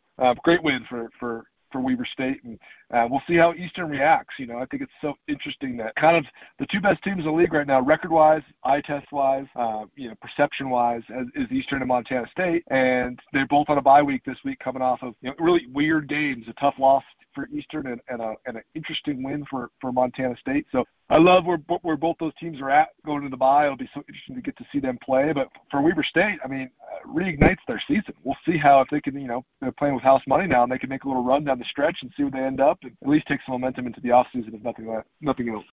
Big Sky Breakdown presented in part by Blackfoot Communications as well as Alpine Touch. Visit alpinetouch.com to get yourself some Alpine Touch ordered up. Brooks, appreciate the time, man. Thanks for doing it, and we'll talk to you next week. Yeah, Colton, can I say one thing that for Montana State fans, once this podcast is up, you will probably have heard of it, but until then, breaking news at this moment would be that Troy Anderson is getting a high honor today at Montana State. He is being named the National Football Foundation Scholar Athlete, one of 13 across the country. MSU has only ever had 5 in its program's history. By all accounts, a very storied honor for the history of college football as well as present-day college football. A big deal for Troy Anderson. So another nod for one of the greatest Bobcats of all time, one of the greatest in Big Sky Conference history. So good job, Troy Anderson. Great job to Troy, no question about it. We'll be having some profile stuff coming up as well. It's going to be very interesting. I was thinking about this the other night because two of the guys I really want to write profiles about are Chase Benson and Troy Anderson. Neither one has much a desire or like of talking about themselves or talking to the media at all. And so I have some ideas, though, on how to craft the tales of those two guys' stories because they have phenomenal stories. And I think the fact that they don't much like doing press conferences and stuff is part of the story. So good for them, and we'll have those for you a little later on. So you can check all that out at SkylineSportsMT.com. Brooks, have yourself a great weekend, and we'll talk to you soon. At Blackfoot Communications, our mission is to connect people, businesses, and communities to their networks in Montana and beyond. Through Blackfoot sponsorships, local ambassadors, and public programs, we support initiatives such as the Emergency Broadband Benefit, fiber deployments, and community events. For information on our commitment to improving our communities with fast, reliable, and secure internet access, go to blackfootcommunications.com/news. Time now, as we do each week, for Across the Sidelines, presented by Mike Nugent and Berkshire Hathaway Real Estate. We interview coaches that are taking on either Montana or Montana State. This week, Southern Utah travels to Washington Grizzly Stadium to take on the Grizzlies in Missoula. We're joined now by Demario Warren, the head coach of the Southern Utah Thunderbirds. And Coach, this is strange. I've been interviewing you for 8 or 9 years now, and this is like the last time I'm going to interview you as a Big Sky member. So first and foremost, how are you? How you doing? Thanks so much for joining us. Good. Doing good. Just getting ready for the Grizz, man. It's an exciting environment for our young players to go out there that's never been out there. And shoot, I think we've been out there for a long time, so since 16. So I don't think there's very many people left from that team. So it'll be exciting to switch you dream of as a coach, as a player, just to go in that type of stadium and 30,000 people booing you. That's pretty cool. Well, you have a unique perspective because you've been at Southern Utah for the duration of the time Southern Utah's been in the Big Sky Conference, and now with this being sort of the last hurrah in the Big Sky Conference, what are your thoughts just on Southern Utah moving out of the Big Sky, moving into the WAC?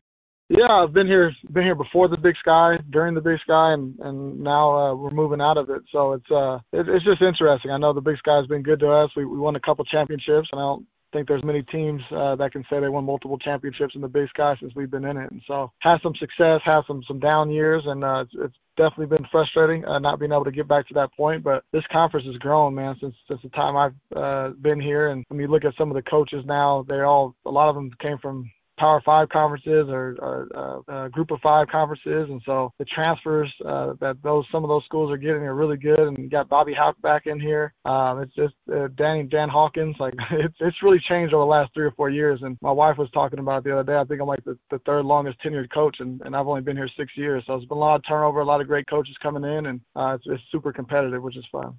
Well, let's talk about just the ebbs and flows of Southern Utah, because when we first launched Skyline Sports, my multimedia company that's now partnered here with ESPN Montana, Southern Utah was riding really high. I mean, you're talking playoffs 3 out of 4 years, a couple Big Sky Conference championships, and this last couple years trying to get back to that level. So what's the ebbs and flows been like for Southern Utah, and how much do you think, just like you just mentioned, the changing landscape of the league has influenced just everything across the board for your program and other programs in the league as well? Yeah, obviously, again, it was disappointing. We definitely won some championships there in 15 and 17, which were awesome. And 18 was a down year. I thought we were really young. And 19, we started to build a little bit towards the end of the season, winning 2 of the last 4, and then COVID hit. So it's always a grind here. It's never easy, even in those years that we won championships. I mean, we got blown out early in the season by South Dakota State in 15, and we got blown out by Sac State in 17 before we went on our run. So it's just a unique place where you got to have a lot of guys that have a lot of grit, that are bought into the process and bought into doing it in Southern Utah, and it helps to have a bunch of seniors that are graduating all at once. And so we just haven't had that I haven't been able to keep guys here long enough and have that camaraderie for 4 or 5 years. And so it's been a grind, but we're competitive and dang near every game, and just trying to find a way to win some of these. Demario Warner joining us here. He's the head coach of Southern Utah. Nuanez is now on ESPN Radio as well as SWX Montana Television around the state of Montana. And Coach, take us through just your season so far. I know last week a back and forth close game against Northern Colorado. You guys fall 17-9. But where are you at just with your team? What do you thought of just the way that you guys have been playing so far? And is there any carryover from the spring season? Because I know you guys were one of the teams that did play in the spring. So has that had any influence on you, for better or worse, so far this fall? Yeah, I think it did help us just be a little bit more prepared, because we had some new coordinators in 2020 that didn't get to coach, and so it was good to get some plays on film and so we can go over those things. But one thing that these dudes do, our team, is they're just competitive. I mean, we didn't play well against San Jose State, and we come back and are fighting our tails off against Arizona State 5 days later. Then we go on the road and win a game, and then we get number 2 at home against Eastern, and we drop a ball late in the second quarter, and instead of being down 2, all of a sudden we're down 16 because they go down and score. And so we fight back and claw back in the third quarter, and then they kind of pull away at the end. And so we're there. We're for some really good teams. NAU, we fall behind and we fight back. We're down 24-0 and we climb within 10 2 times. So good thing is that we're like I said, we're continuing to fight. You look across the league and you see these 44-0 blowouts. I'm just hoping our team can continue to fight, and I think that's one characteristic of our team and our city, is that we're going to continue to work hard and we're going to continue to fight. And so that's the good thing that I've seen, and it's carried over from spring. Being able to bounce back from all those tough losses and continue to fight like that they're doing, I'm just so proud of the guys each and every week.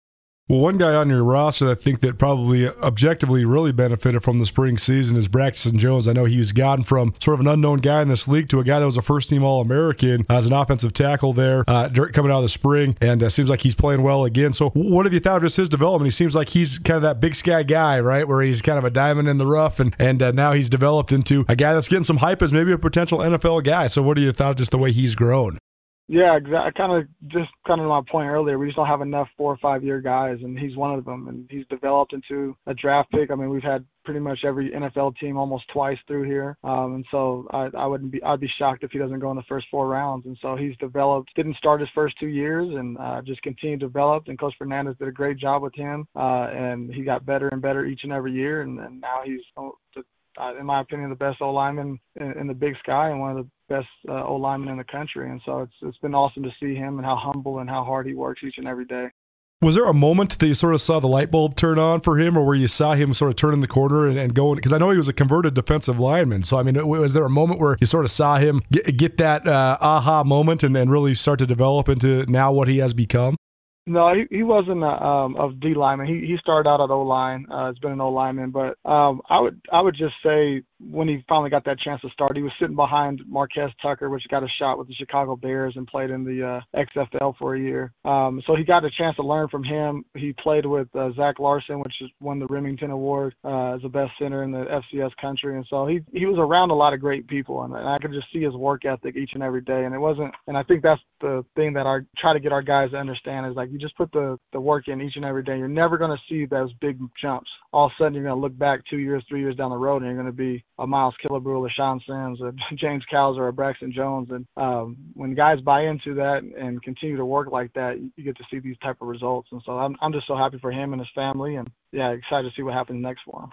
Across the sidelines, presented by Mike Nugent, Berkshire Hathaway Real Estate. Demario Warren, the head coach of Southern Utah, joining us here on Nuanez Now. His team, the Southern Utah Thunderbirds, come to Missoula for the last time as a Big Sky Conference member on Saturday afternoon. And, Coach, you mentioned some of the NFL lineage that your program's had in recent years, and we find it just so fun, especially at Skyline Sports, following some of these guys that have played at Southern Utah that are now still making it happen in the NFL. I know Miles Killebrew still plays a ton of football in the NFL, and it's just very fun to watch those guys playing at the highest level. But what about the Southern Utah program has allowed for that to happen? Because right now Southern Utah has as many guys playing on Sundays, or at least as many guys getting the opportunity to play on Sundays as anybody in the league.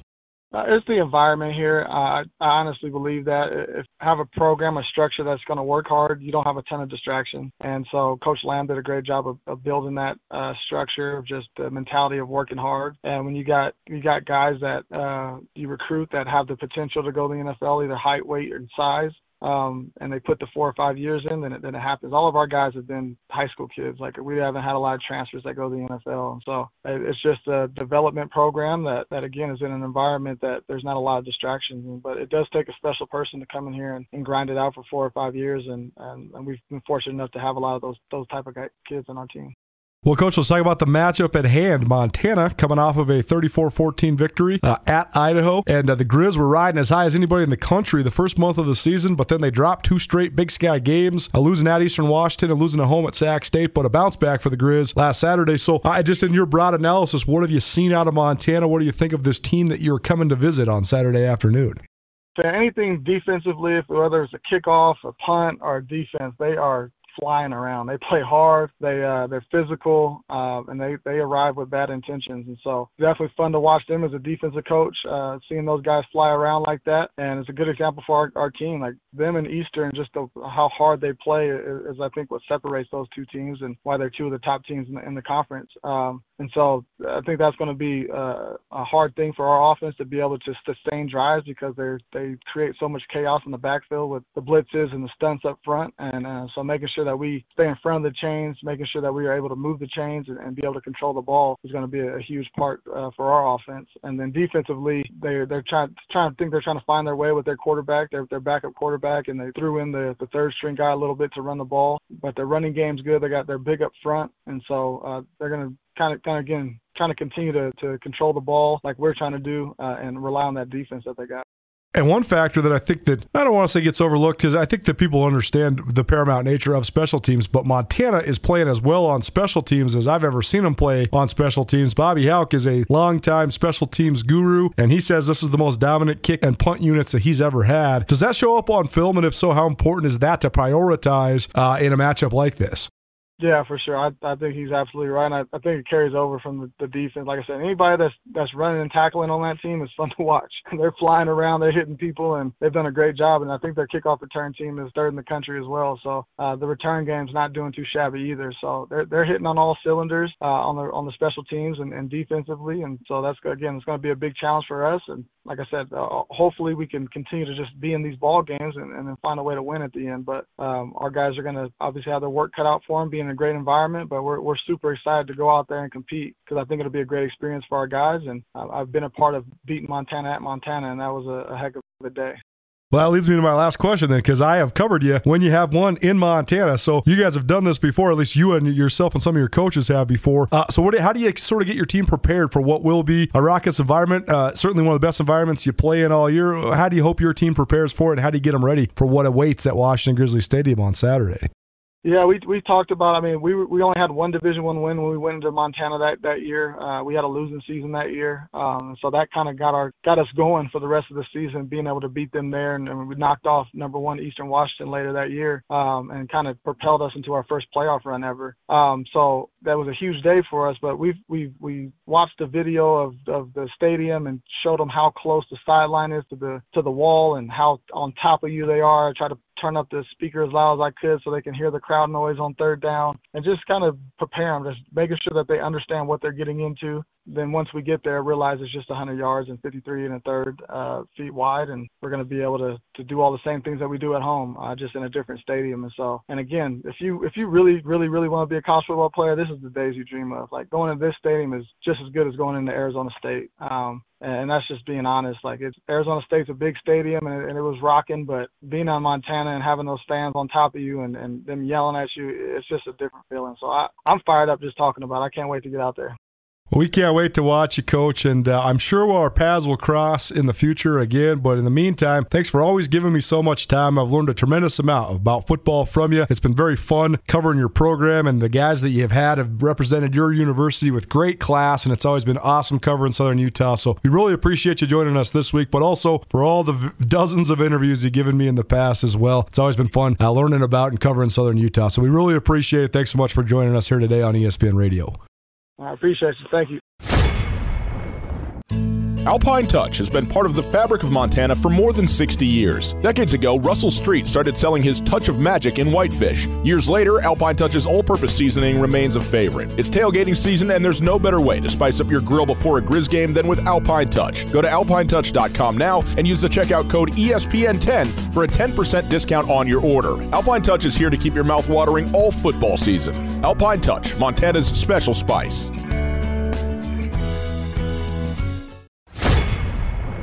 Southern Utah on the horizon. So first and foremost, what do you think defines their team right now? I mean, when you watch them on film, what are some of the things that stands out? You know, they're sound in what they do. Yeah. They always have been. They always will be. They're tough. They're physical. If they play hard, you know, that's who they are. And I don't see any, personally don't see any let up in that. I know that for a long time. And they certainly won't let up here. Nobody does coming in here. It's Super Bowl. Absolutely, every time. Well, they have always, at least since they've been in the league, it seems like they've had a very good strength and conditioning program. Big, strong guys. Do you still see that element when you watch them on film? Yeah, I think generally speaking, they're a pretty mature group physically. Yes. Yeah. That's just the way it is. I think they get some returning missionaries and some of that stuff, which helps that cause. But yeah, they're a strong-looking bunch. Quarterback Justin Miller was one of the breakout guys in the spring. He caught my eye a couple times watching him in the spring. So, what do you think of his skill set? What is challenging about him in Southern Utah's offense? Well, I like their receiving core as well, yeah. And he does a good job of getting the ball to guys. You know, he's an accurate thrower, without a doubt. He's not afraid to sit in the pocket and let it develop. I think that takes some courage, and he certainly has that. The Braxton Jones kid, the offensive tackle, he's gotten on a couple draft boards. I mean, he's getting a little bit of attention. So I know the frame is the one thing that stands out, but I mean, as a player, do you see that sort of potential in him? The fact that he is getting a lot of these sort of pro accolades. Yeah, he looks the part. I'm anxious to see him in person, frankly. He's definitely a good player. Defensively, what do you think of their front? And I know that they have the kid in the middle who's a hard name to pronounce but hard to miss when you watch him play football. Yeah, their defensive fronts, the strength of their defense, their big bodies. They're hard to move. They do a good job. What's next for you guys' run game? What do you guys need to do to get it kicked into high gear? That's a good question. I mean, we need to play cleanly, not miss at the point of attack, certainly, and then we've got to get our running backs seeing it properly. If we do that, we should be successful running it. Second to last home game of the year, so what do you expect, or I guess what would be your message to Grizz Nation to come out to this thing on Saturday? Pack them in. We aren't going to be home for a few weeks, so get every seat filled, and let's have a good time Saturday.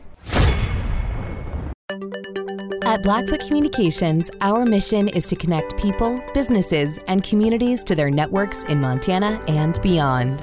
Through Blackfoot sponsorships, local ambassadors, and public programs, we support initiatives such as the Emergency Broadband Benefit, fiber deployments, and community events. For information on our commitment to improving our communities with fast, reliable, and secure internet access, go to blackfootcommunications.com/news.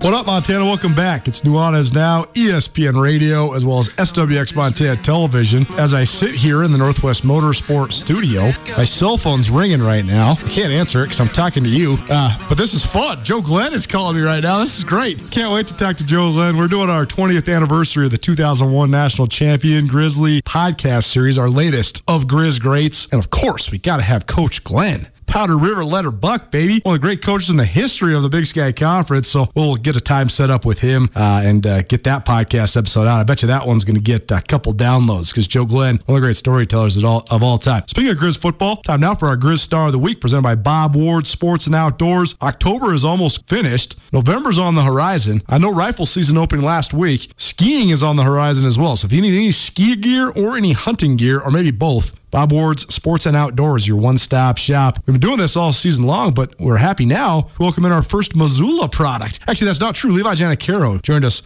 earlier this year, but Missoula Sentinel product, our first Sentinel Spartan, and current Grizz receiver Mitch Roberts joins us now on the Rankish Brothers RV phone line as part of our Grizz Star of the Week. Mitch, what's up, my man? How you doing?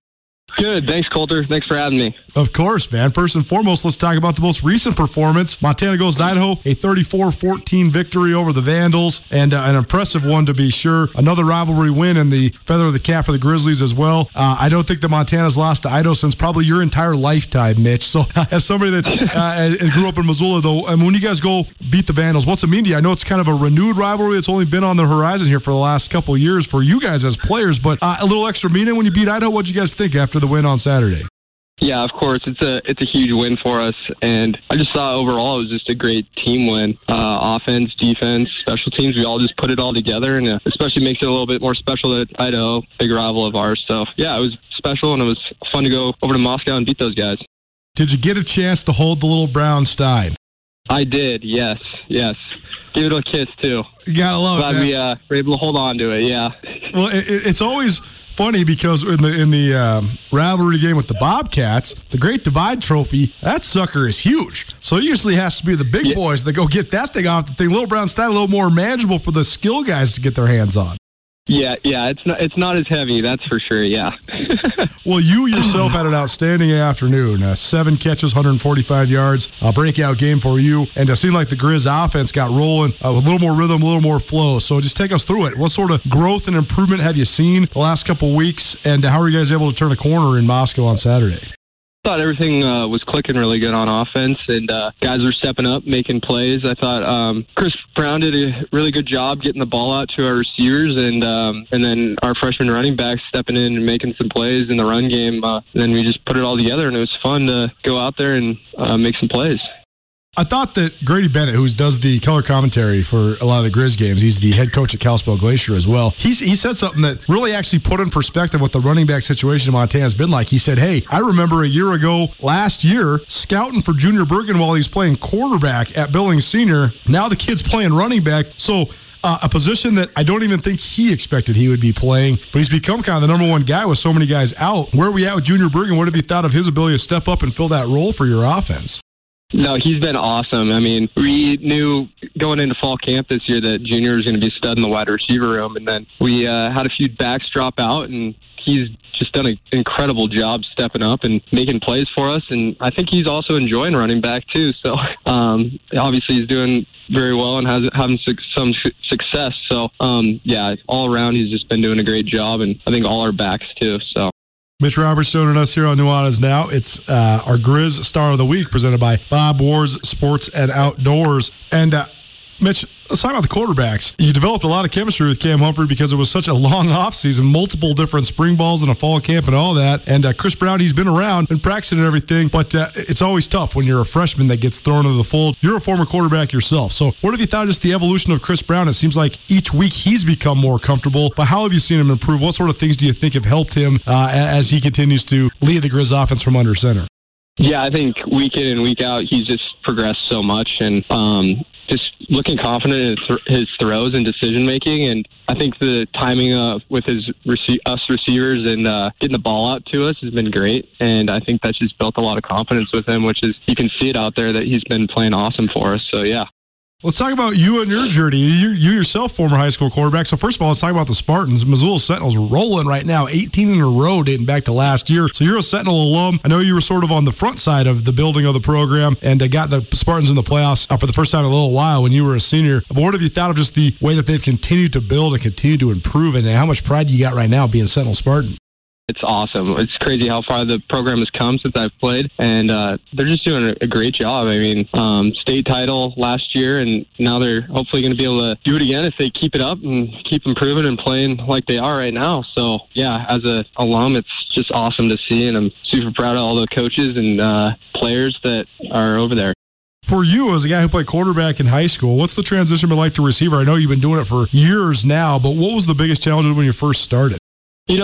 I think the biggest challenge was like the footwork and running routes. And then once I got that down, I felt like I naturally kind of had somewhat good hands, but it was definitely the running the route part that was a little bit weird for me. But Coach Pease, he got me right and improving in that aspect. So, yeah, I'd say that. Brent Pease, when you go watch practice, quite a demanding coach, we will say. So when you were first acclimated to college ball, though, when he first became your receivers coach, what was it like acclimating to that coaching style? Because Brent Pease, he likes it to be right. He likes it to be as close to perfect as possible. Yeah, he holds us to a high standard, and we all know that. And we know what the standard is in our wide receiver room, and it's just been awesome. I mean, Coach Pease has so much coaching experience and playing experience, and it just is an honor to learn from him day in and day out in the wide receiver room. And I've just grown so much as a player throughout the years being under him, and it's been a really great experience for me and pretty awesome. Well, let's talk about the rest of this season then. You guys are sort of entering the stretch run here. Just 2 more home games left, starting with Southern Utah. I know you're not really looking beyond that game. So how was practice today? What do you think of just the sort of the vibe of the team? And what do you think about Southern Utah on the horizon here with the Thunderbirds coming to town on Saturday?